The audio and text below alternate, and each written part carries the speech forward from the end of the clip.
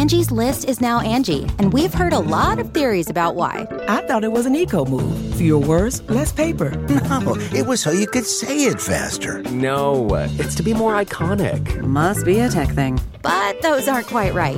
It's because now you can compare upfront prices, book a service instantly, and even get your project handled from start to finish. Sounds easy. It is, and it makes us so much more than just a list. Get started at Angie.com. That's ANGI, or download the app today. Philosophy for Our Times is brought to you in partnership with the New College of the Humanities, a university-level college offering undergraduate and postgraduate degrees in the heart of London. NCH pride themselves on offering unprecedented access to a world-class academic faculty. Philosophy students at the college are taught by some of the foremost scholars in the field, and one-to-one tutorials create a personalised teaching experience. Choose your major and minor for a unique combined honours degree and study the NCH diploma to widen your appreciation of the world in ways you'd never thought of before. Go to nchlondon.ac.uk for more information. Think better. Think NCH.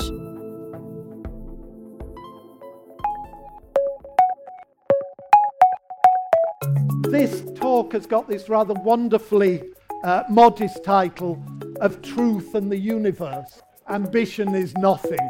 Welcome to Philosophy for Our Times, the podcast which brings you the world's leading thinkers to debate today's biggest ideas. We're going to, as I say, simply think about what science can do, what kind of knowledge it is, what kind of meanings it can give to the world, and what kinds of meanings perhaps it can't give to the world. So this week on Philosophy for Our Times, we're taking the philosophical lens to the realm of science. Scientists are, after all, human, and like all of us, they're limited by circumstance, by language, by culture, and yet science is seen to uncover universal truths quite removed from these human fallibilities. So we're asking, which one is it? Is science just another form of human description, or does it have a special claim to providing us with the eternal truths of the universe? Author of Conjoining the Universe, Peter Atkins, Harvard historian of science, Sophia Roosth, and Cambridge philosopher and author of The Meaning of Science, Tim Lewens, debate this question for you. As ever, we love to hear from you here at the Institute of Art and Ideas, so please do get in touch, give us a rating, tell everyone you know about the podcast. We're also now available on Spotify, so please do subscribe there to make sure you never miss an episode of Philosophy for Our Times. Back now to Philip Dodd, who hosts this week's debate for you. Let's begin with Joanna's 3 minutes. Thank you. So the question I was given as part of this debate is science just a human description of the world limited by language, culture, and our own particular circumstances? So I'm going to use that just to foreground a few ideas, and then, of course, we'll debate. And, of course, if you're going to answer this question scientifically, then you'd need an experiment. You know, this is how we do, how scientists prove theories, and you'd need to take one scientist and put her or him in a particular society, a particular culture, teach them a particular language and see what sort of theories they produced. And then you'd need to take the same scientist, go back in time or clone them, but keep all the variables the same apart from society, language, culture, and see what other theories they produced. And that would be the scientific empirical test of that question. So alas, I have no time machine and I can't clone my colleagues on this panel. And so we can't do that. The other possible answer would be through omniscience. We could become deities and stand above everything and distinguish categorically and for all time what is truth and what is culture and influence and assumption. But you'd need to be eternal and omniscient, so we can't do that either. So instead, I'm the stray novelist on the panel. I'm going to tell you a story about a novel, which is the 1928 novel by Radcliffe Hall, The Well of Loneliness. This novel was published. It reveals love between women. It's sympathetic about passion. It even includes a reference to women spending the night together as the lights go out. And this immediately attracted the opprobrium of the establishment at the time.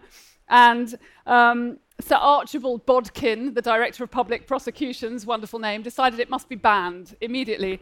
And he decided to find some gentlemen, I emphasize gentlemen, of undoubted knowledge to create a scientific argument against the book. He wanted somebody to say that it was a very bad thing scientifically. And so Sir William Henry Wilcox, who was consulting medical advisor to the Home Office and physician at St Mary's Hospital in London, obliged. And he said, lesbianism is well known to have a debasing effect on those practicing it, which is mental, moral, and physical. It leads to gross mental illness, nervous instability, and in some cases to suicides. This book must be banned or there will be a public health epidemic, he said. So The Well of Loneliness was banned and never reappeared during Radcliffe Hall's lifetime. So my point with this example is that what is accepted as undoubted knowledge in one era may well be regarded as the OTO's prejudice of the next. And we no longer chemically castrate those who have been accused and convicted of the so-called crime of homosexuality. We no longer believe in phlogiston or miasma or the theory of the ether. All these theories have risen and fallen. And we no longer advocate bloodletting if you're feeling a little peaky, as you may after this debate, when you've survived the elements. So scientists also rise and fall, alas. They are mortal. They stand within a limited perspective. And even their own brilliant theories are suppressed by their societies. We think of Galileo, Wegener, Ignaz Semmelweis, all of these scientists who struggled with a new theory against prevailing cultural assumptions. So Richard Feynman, a keen scientist, always advocated on the idea of doubt as a dynamic property in science, and I'd like to maintain that position. Thank you. So you're recommending doubt? It's sort of dynamic doubt of all positions, yes. So on a Sunday morning, I'm going to respond just with Pascal's famous, you can only wager that there is a God at the end of history. Your view is you can only wager that science has an ultimate meaning. Peter? Well, I want you to think of a spectrum of knowledge. In the far infrared, where there is more heat than light, there lies theology. Theology is founded on the absence of evidence. It refuses to accept that it can be wrong. And it consists of a mosaic of ideas that where they interact, they tend to lead to warfare. As science is based on evidence. It can be wrong, it can be doubted, as Joanna just said, and that is its power. And it also consists of a mosaic of ideas, but the mosaic of ideas, where they interact, are mutually supportive. So it is quite different from the domain of knowledge we refer to as religion. I think religion is a social construct. So if we are looking for social constructs, rather than in science, we should look for it in religion. Science is not a social construct. I mean, aeroplanes fly, mobile phones phone sometimes, and we should not suddenly agree that only things that are orange should fly, and so everything other than EasyJet falls out of the sky. I mean, the theories are well-founded, and they're based on a particular language. And I think humanity should be proud that it has found a simple way of discovering truth, namely, to base it upon evidence, and secondly, to embed every idea in a reticulation of ideas, so that one idea feeds into another. If you think about cosmology, you need fundamental particles, it's physics, in order to help you. If you think about biology, these days you need chemistry, you need physics. It's a mutually supportive mosaic of ideas, and I think that is a sign that it is on the way to truth. Peter. Kim? Thanks very much. So there's a sense in which, I mean, going back to this question that Joanna mentioned at the beginning, is science just a human description of the world limited by language, culture, and our particular circumstances? I mean, of course, science consists in a series of human descriptions. Science is done by humans. It's not primarily done by dogs or cats or centipedes. It is, in that sense, a human construction. And of course, it's also limited by the particularities of our circumstances, including the knowledge that past generations have given to us. So there are moments in time when scientists' instruments are better than they were at earlier points in time, and because of that cultural fact, scientists are able to better discover things as time goes by. We shouldn't oppose the notion that science is constructed by socially interacting groups of humans with the notion that science can also get at the truth. There are also plenty of perfectly straightforward ways in which culture affects the content of science. Most obviously, culture affects what it is that scientists end up working on. It's clearly not a coincidence that a very large proportion of research in pharmacology, for example, is dedicated towards examining diseases of the wealthy. It's clearly not a coincidence that very large numbers of scientists right now are working on climate change. The question of what it is that scientists are working on manifestly has a cultural aspect to it. I also think we can go further. There are, of course, various, often rather notorious episodes where cultural influence has negatively affected how science works. Probably the most widely cited example of that would be the fate of research in genetics during Soviet Russia.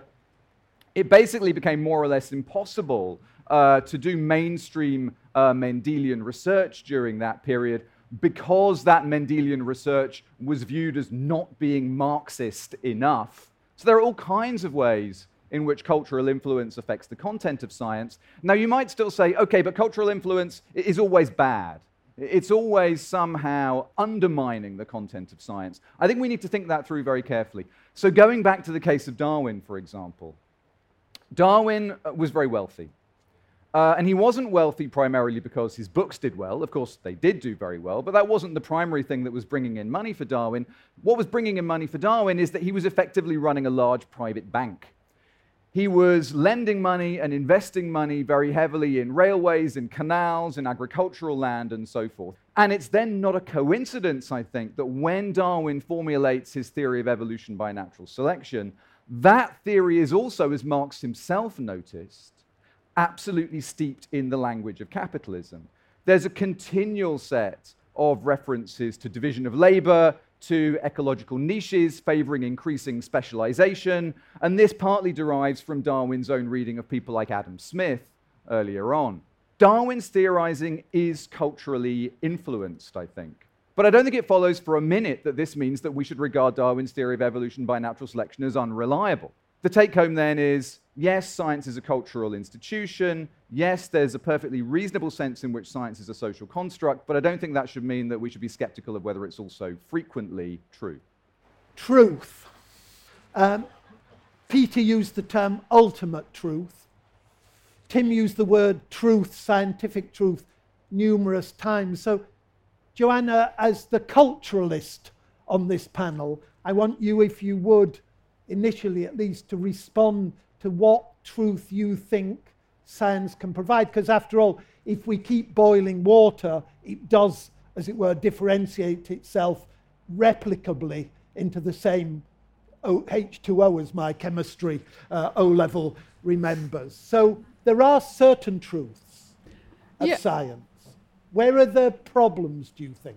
Well, I mean, so the first thing, what are we meaning when we talk about truth? I mean, fundamentally. So do we mean the Old English term true, meaning faithful, adhering to promises? Do we mean the kind of meaning that develops, that we would probably understand, relating to facts, which comes in 13th century onwards? What are we talking about? Do we mean eternal truth, something that can never be doubted, of which we can be absolutely certain? This is an enormously complex term. And I think I was talking about this with John Ellis, who's a brilliant CERN physicist and cosmologist, and he was asked the question, why does the world exist? To which he replied, how the bloody hell should I know? Which I thought, was a perfectly rational response to this question. I mean, he advances the Big Bang theory, which has been a fantastically successful theory within science, of how the universe might exist. But this question of why, this truth of why, this anterior question of, what are we doing? Who are we? Who are these people that are contemplating the universe? These are massively indeterminate further questions, I'd say. But there is no valid question that begins with why. If every valid question begins with how, and questions that begin with why. Why is that, Peter?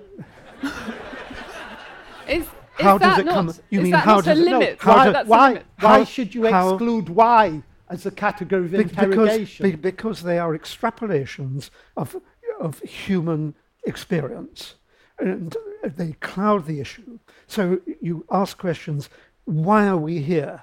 It's simply an extrapolation of human anxiety. So what do we mean? What do I mean in the 70, 80 years of my life? It's not an anxiety. It's something everyone has to grapple with every day. Don't confuse the question. What you've got to do is that science approaches absolute truth by replacing all why questions with how questions. And there is no valid why question. In science? Anywhere. But that's a huge limit. I mean, that's your prerogative as a scientist. You place a limit, but we're discussing limits. Do you believe that? that? Is a limit. What's wrong with taking limits? I mean, limits are clarifications. Right. I'm not quite yes sure. or no is the answer to that. I'm not quite sure what Peter means when he says there are no valid why questions. On the face of it, one can say, why is it that water expands when it freezes? No, you then replace that by how is it that on the basis of the molecular structure of water, it expands when it freezes? But not why. And you see a very different content to the why version versus the how version. It seems to me these are just variants on exactly the same thing. There is no purpose in water. There is only properties of water. And I think by extrapolation, there is no purpose in us. There is only how do we come to be in this particular position. No, there may not be any purpose in us as a species, but each of us, we have to make sense of our own lives, as Wittgenstein said. It's not something... But how do we make sense of our own lives? It's not the same as being, why do we make? What about so we're raising a question of limits in language, and that's a very interesting question. And these questions of, obviously we relay science using a human system of language, which has limits attached. We're expressing ourselves within a language we don't even know the origins of, in fact. We can't get back to the original language with which we began. So the kind of notion that language is an enormous area of uncertainty. And I wanted to ask you, Peter, about the Big Bang. So this is a metaphor, as of course you'll know and the audience will know. It's not originally called the Big Bang. Georges Lemaitre, who originates the theory in the 20s, refers to a cosmic egg cracking open. This is a metaphor that goes back to ancient Egyptians, ancient Greeks, Orphic eggs, world eggs. It's an incredibly ancient mythical metaphor. And then Fred Hoyle detracts and says, well, let's call it the Big Bang instead. Words. But it is sorry, you're using them, Peter. But I'm using them because they confuse the issue. So what would one do if they didn't confuse the issue? We only have words. Use mathematics. I mean, mathematics is the core, the root, the foundation of our description of nature. Tim? I think one of the problems in this debate is I don't think it's very helpful to oppose, on the one hand, the notion of science as a pure construct versus, on the other hand, the notion of ultimate truth. I don't think we need to put the word ultimate in there. I don't think we need to think about science as dealing in eternal truths. There are plenty of perfectly respectable scientists, evolutionary biologists, for example, who deal in what we might think of as temporary truths. They're interested in specific episodes in the evolution of species. They're interested in temporally limited episodes on this planet. So that notion of a truth being eternal, or the notion of a truth being ultimate, is, I think, a bit of a red herring. There are just lots of truths, and we can find out all kinds of things about natural processes. You're against plurality, Peter. I'm against everything. No. But I think you have to distinguish between fundamental truth, eternal truth, and ultimate truth. I mean, once we have got to the ultimate truth, it will be eternal, because it will be the end of science. What are the grounds for thinking we will ever get to ultimate truth? Optimism. And how would we, to use your language, how would we know that we get to an eternal truth, to an ultimate truth? Because everything will hang together. But what about people like Hawking? I mean, Hawking wrote The Grand Design with Mlodinov in 2010, effectively abandoning that quest for ultimate truth. And he said, let's have model-dependent realism instead, and we accept we can never be absolutely certain. Other people's opinions are irrelevant.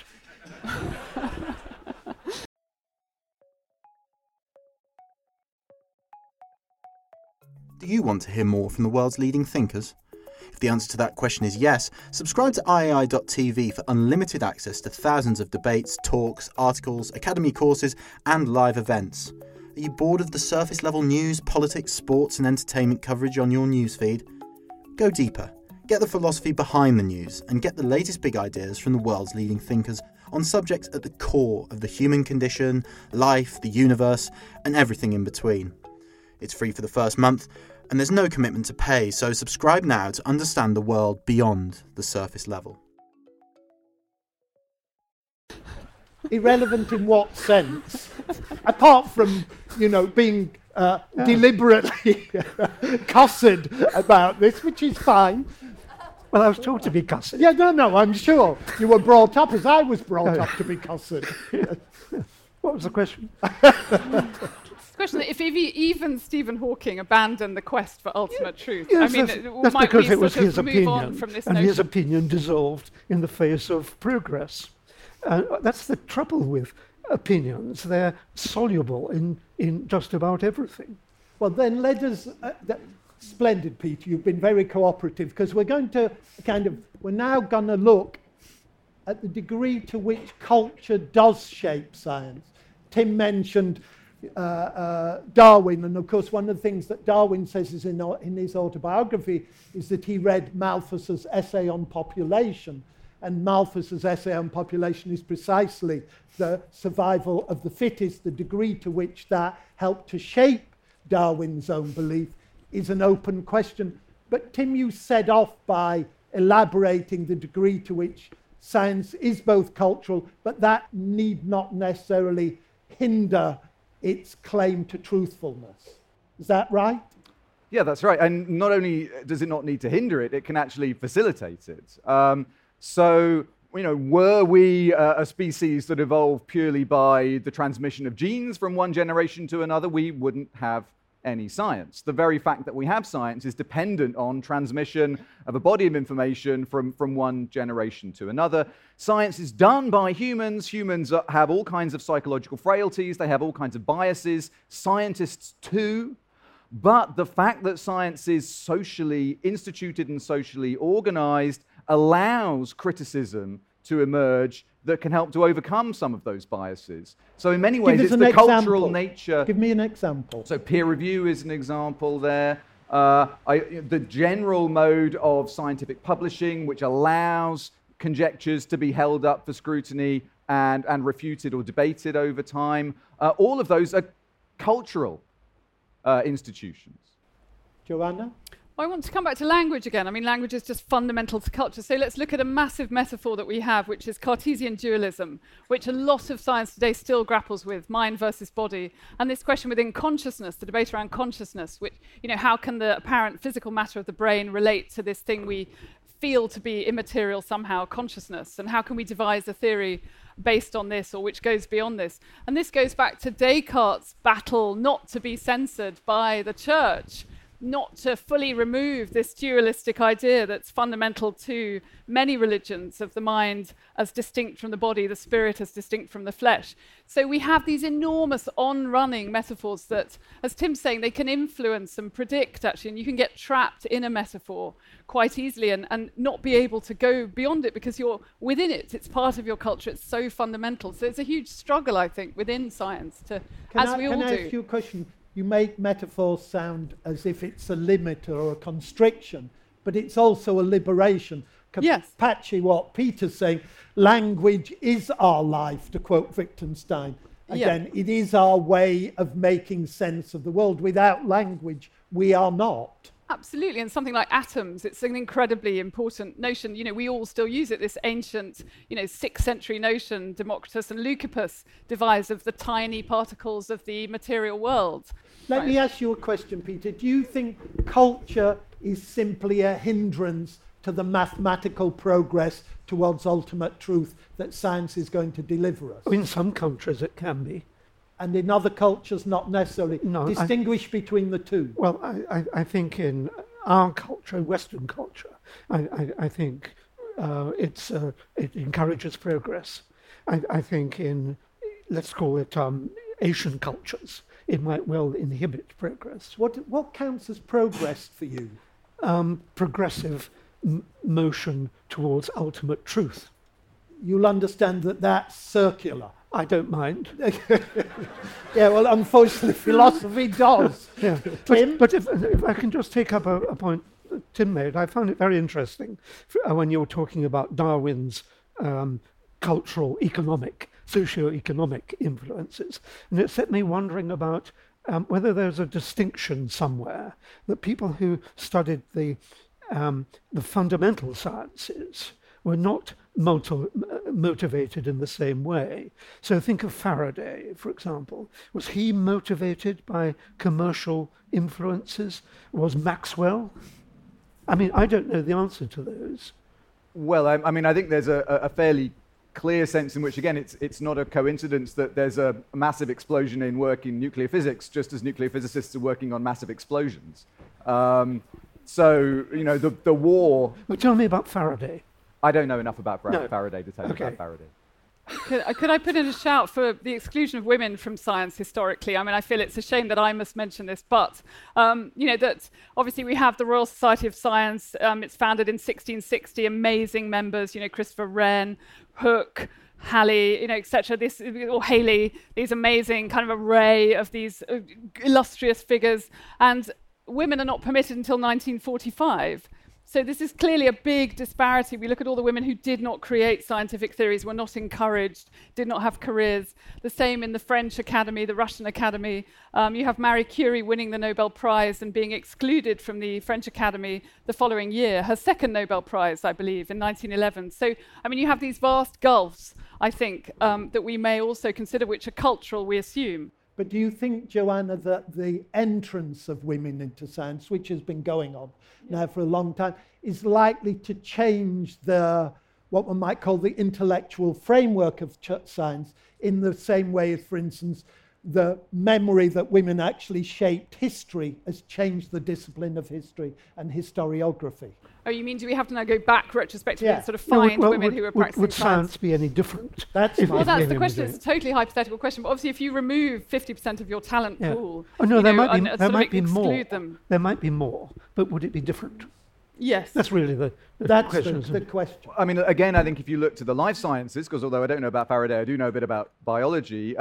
If you look to the life sciences, I think there's very good evidence that particularly work on things like the evolution of sex, work on sexual physiology as well, when that work was primarily conducted by men, there were a series of stereotypical assumptions brought to the understanding of sexuality that were then very well corrected later on as more and more women became interested in working in evolutionary theory, working in sexual physiology. What about physics? Would that apply to physics, do you think?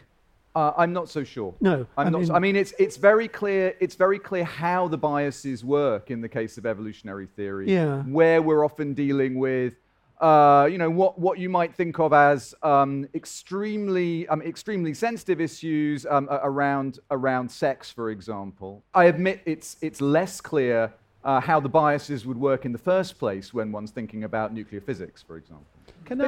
Sorry, carry on. No. Well, I was going to say, if you're starting with, we've got Thomas Henry Huxley, I'm going to quote him. FRS writes to his pal Charles Lyell, FRS, 5 out of 6 of women will stop in the doll stage of evolution to be the drag on civilization, the degradation of every important pursuit in which they mix themselves. I mean, that doesn't really sound like an encouraging environment, either for women to participate in science or for women to be assessed by this form of science you're discussing. Yeah, no, I mean, Darwin too. Darwin thought it was just obvious that generally women were, achieved far less and were just not really cut out for excellence. And he was able to, correspond with various Victorian friends of his in a way where they would just all assume that this was the case, and it wasn't even subject to scrutiny. I want to ask a question, and I don't want to distract you, but we've used the category of science as if its meaning and its range is self-evident. And yet, we speak about physics or chemistry or biology. Is the category of science actually a useful category, Tim? Because it itself is historical. The word science has a history. David Hume, for instance, in the 18th century, would have thought as science, or what we think of as science, as part of the humanities. In fact, he said so. I'm a little bit skeptical about how useful this general category of science is, not least because there are many, many different kinds of science. Obviously, we have physics, chemistry, biology, but we also need to remember that there are human and social sciences as well. People studying sociology often regard themselves as scientists, and they use mathematical apparatus there too. And there are, tricky demarcation questions. Why exactly is it inappropriate, or would it be inappropriate to think of history as a science, since, after all, historians too are interested in asking big, important questions and trying to answer those by looking at evidence and by investigating archives and by digging things out of the ground. Are you a chemist or a scientist, Pete? Well, I'm both. I'm a scientist, a kind of defunct scientist, and the subset of science is chemistry. And what is science for you? And science is, I thought I explained that right at the beginning. It's a collection of interrelated ideas based on evidence. So history is a science? Since history is based on evidence. Until you interrupted, I was going to go on to say that you have to distinguish the physical sciences from the biological sciences. And the physical sciences do not really include history. The biological sciences, I can see, might well, because you extend from pure biology through anthropology to psychology, into history. So science, in effect, includes almost everything. Well, science can explain everything. Silence. There is nothing that the scientific method cannot touch and thereby elucidate. The meaning of death. Even that. The meaning of death. Yes, the meaning of death. It can describe the physical nature, the meaning of death to a human being. You show me a scientist who's written about the meaning of death, and I'll read it. But the meaning of death is exactly what you just said. It's the cessation of organic activity. No. But you watch somebody dying, and that's not what he did. And also, that's highly cultural. Don't be sentimental. It's not sentimental. Yes, it is. Forgive me. Watching somebody die and trying to make sense of their past life is not sentimental. And also that's a highly cultural notion, that the materialist idea, the physicalist view of the universe, that, the physical destruction of the body would be the end. That's a culturally specific notion. It's culturally specific historically within humanity, whether it's true or not. There's no evidence for life after death. There is every evidence for the cessation of organic activity when a body stops respiring. There certainly is. So but I wanted to turn... Sorry, do you want to go? Yeah, if I can sort of yet again try and adopt a tediously middle-of-the-road position. No, you were cast this way. Between life and death. Look, in one sense, I think Peter's right. It's very hard to find a domain of inquiry where the sciences would have nothing to say, not least because the sciences themselves are so extraordinarily diverse. Having said that, I think there are also things that none of the sciences are particularly good at doing, certain forms of making sense that none of the sciences are particularly good at doing. For example, glad you asked. I'm glad you don't interrupt, Peter. Go on.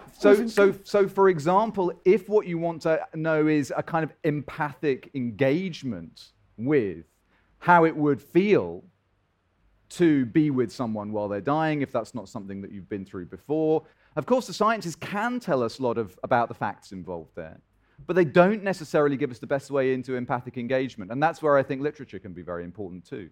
But there's two things I'd like to raise. One is this idea of if we replace truth with reality. So reality is another word that is sometimes used interchangeably.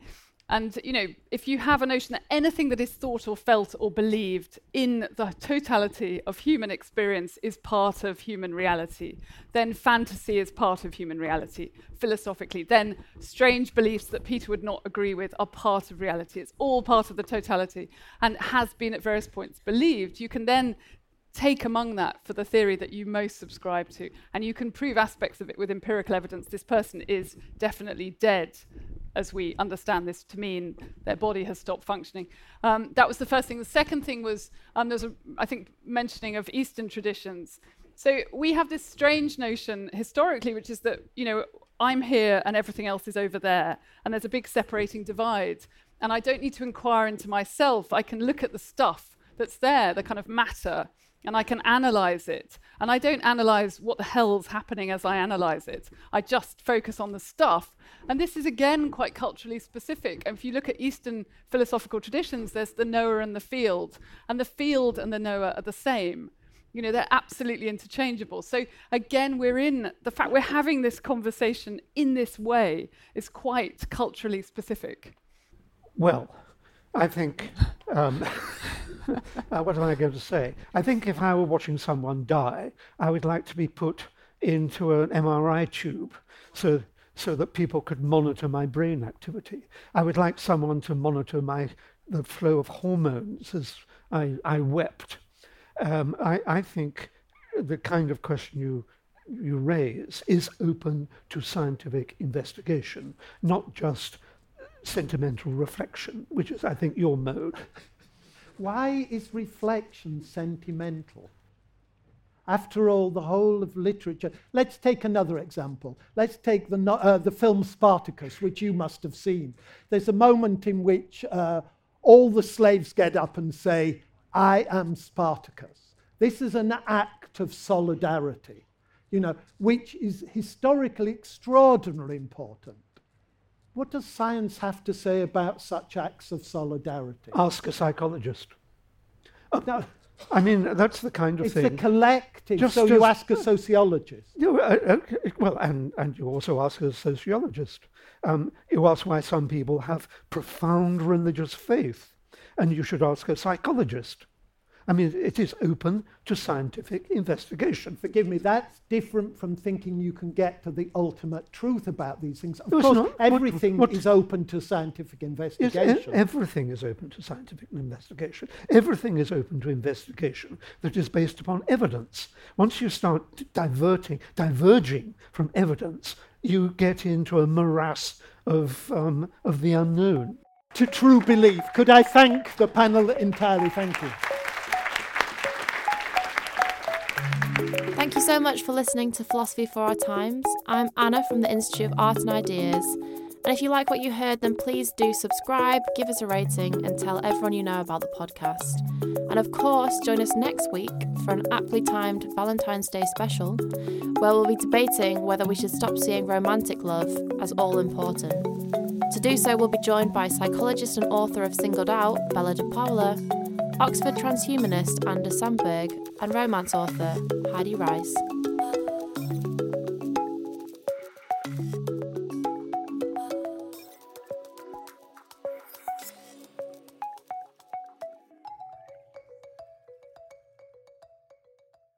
Look around. You can find cars like these on AutoTrader. New cars, used cars, electric cars, maybe even flying cars. Okay, no flying cars, but as soon as they get invented, they'll be on AutoTrader. Just you wait. AutoTrader.